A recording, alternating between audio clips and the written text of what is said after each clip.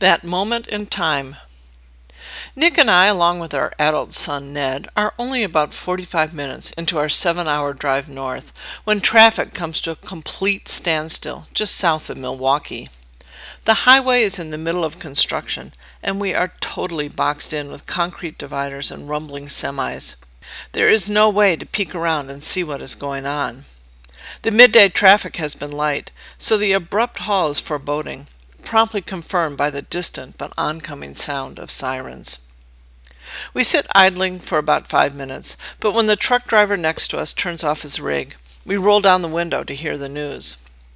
"There's a big accident up ahead of us," he says. "A southbound semi crashed into the divider and flipped over into the northbound traffic. They're bodies. Both sides of the highway are completely blocked off." The grim news travels quickly through the trapped traffic, and one by one engines turn off and people emerge from their cars into the bright sunlight. I give Ned my binoculars and ask him to see if he can snake his way forward to get an idea of the extent of the accident.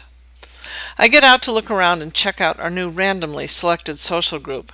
The truck driver breaks all my stereotypes as he steps out of his van. He looks like a suburban soccer dad, tidy and trim, wearing khaki shorts, a polo shirt, and Birkenstocks. Immediately ahead of us, a youngish-looking man and woman step out of their car. They just don't look like a romantic couple. Both are wearing business casual clothes, and I assume they are colleagues returning from an off-site business meeting. But the man sits on the trunk of his car, takes his shoes off, and starts clipping his toenails. I nudge Nick. "Look at them. They can't be co-workers." "They must be married," said Nick. The man reaches into the glove compartment, extracts a toothbrush, and begins to brush his teeth. "Married for at least 10 years, I say." I strike up a conversation with the man in the sedan, crammed with light fixtures.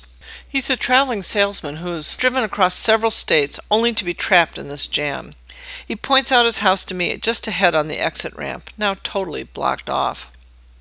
I think back to my days of commuting on the L in Chicago, from my apartment on the north side of the city, through the business center, and then out to the sketchier west side to school. When the L would mysteriously stop between stations in a dank tunnel, I would fall into an irrational fear that I might be stuck in the L train for the rest of my life. And if so, who would become my friends amongst this random collection of riders?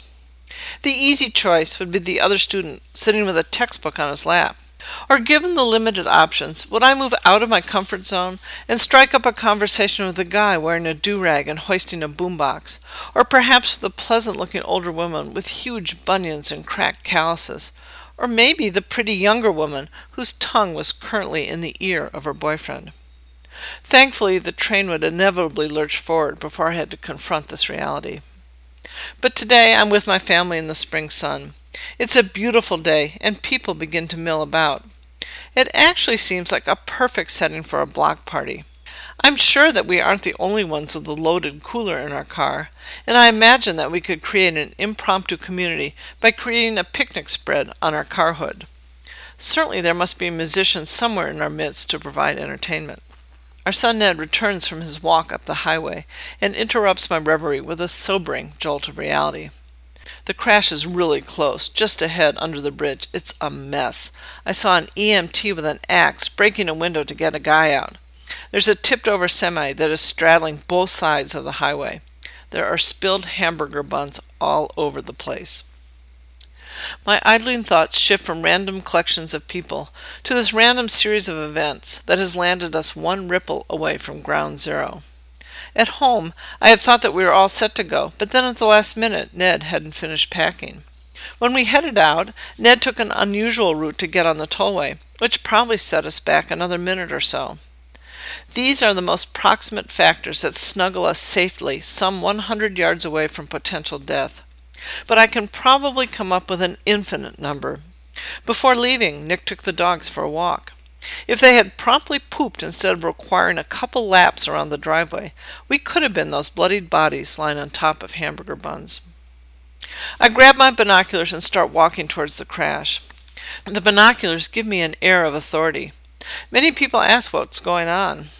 When I repeat Ned's story, universally people say something along the lines of, "I don't mind sitting in this traffic. That could have been us up there in that crash." Everyone in this jam has their own unique circumstances that have landed us in the exact order that we now find ourselves. I think about the chaos theory symbolized by the butterfly effect, that the small quirks in each of our routines are ultimately responsible for widely diverging and unpredictable outcomes. Death for those just ahead of us, near death for my current peer group, and a mere traffic annoyance for those farther back. Suddenly I recall a book report that I had written in middle school about Thornton Wilder's The Bridge of San Luis Rey, the story of an ancient Incan bridge spanning a chasm. The bridge suddenly snapped and hurtled 5 innocent people to a violent death.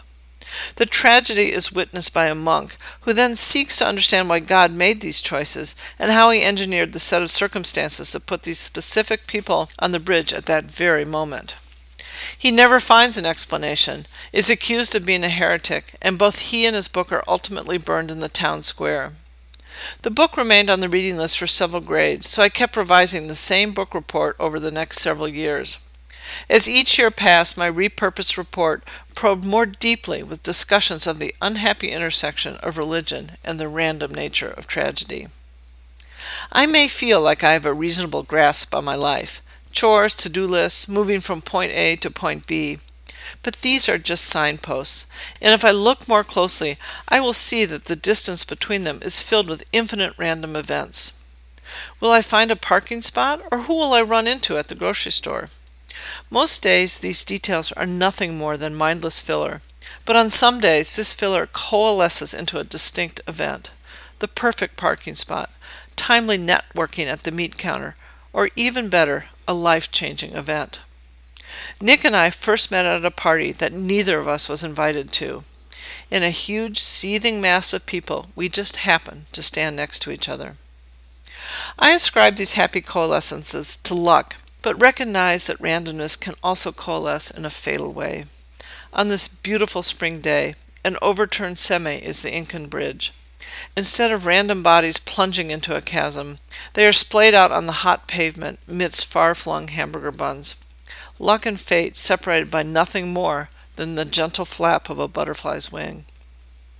A bright line separates the time before and after the crash. For those just ahead of us, this grim day may be the paired endnote to a birth date. Or perhaps years from now, a family will try to pinpoint an event and ask, was that before or after the accident? For us, 100 yards back, this moment will only be an evanescent fleck on our timeline. I feel awkward about being a gawker over roadkill, so I head back to our car.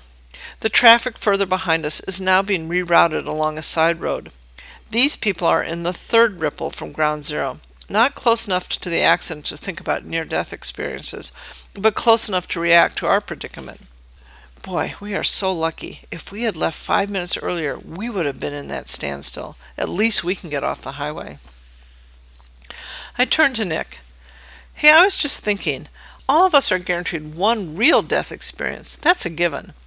But don't you think that in everyone's lifetime there will be at least one near-death experience? Do you think this is ours? Nick and Ned are deep into their smartphones and don't answer. I am left to my own ruminations. Let's see. There was that city bus that almost ran me over, and that cliff that almost did me in when I was on a mountain hike. I realize I'm way over quota with a total of 3 near-death experiences. However, the first 2 were totally my fault, a product of impatience and carelessness. I decided to make a separate category for the random acts of a sloppy God. So now maybe I'm booked for the rest of my life. I've got my near deaths out of the way. At the very least, it's a relaxing premise to live by. We are approaching the 2-hour mark and boredom is setting in. I don't have the energy to organize a block party, and tallying near-death experiences has run its course. I lean back on the hood of my car and feel the radiant heat directly on my flat shoulder blades as it seeps down the small of my back. I close my eyes and listen to the sounds around me. Above me, the distinctive thwapping noise of the news helicopter reminds me of the Vietnam War. With nothing better to do, my mind meanders to the distinctive noises of our most prominent wars. For World War II, I hear the menacing sound of German shepherds barking as they strain at their leashes, the sound of armies marching on cobblestone streets, and the dissonant 2 tones of the French sirens. I think they're called klaxons. I'm stumped by the signature sound of the Korean War, and am ashamed that I can only think of the MASH theme song. The novelty of the standstill has worn off. I'm not alone. Nick and Ned have tired of their smartphones, and their conversation about the Chicago Bulls playoff possibilities has petered out. The truck driver has gotten back into his cab and rests his head against the wheel. My toe-clipping neighbor and his presumed wife sit motionless in the car. No one is milling around. I close my eyes and wonder if anxiety is now souring the initial relief at our good fortune. Missed airplanes, dogs needing a walk, babysitter logistics. The next waves of communication are likely focused on frantic workarounds. Without time constraints, I know we'll get to our point B. The only question is when.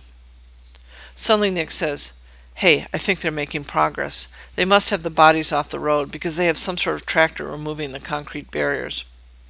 I hear ignitions firing up and the rumble of the semi next to me. Traffic starts to inch forward.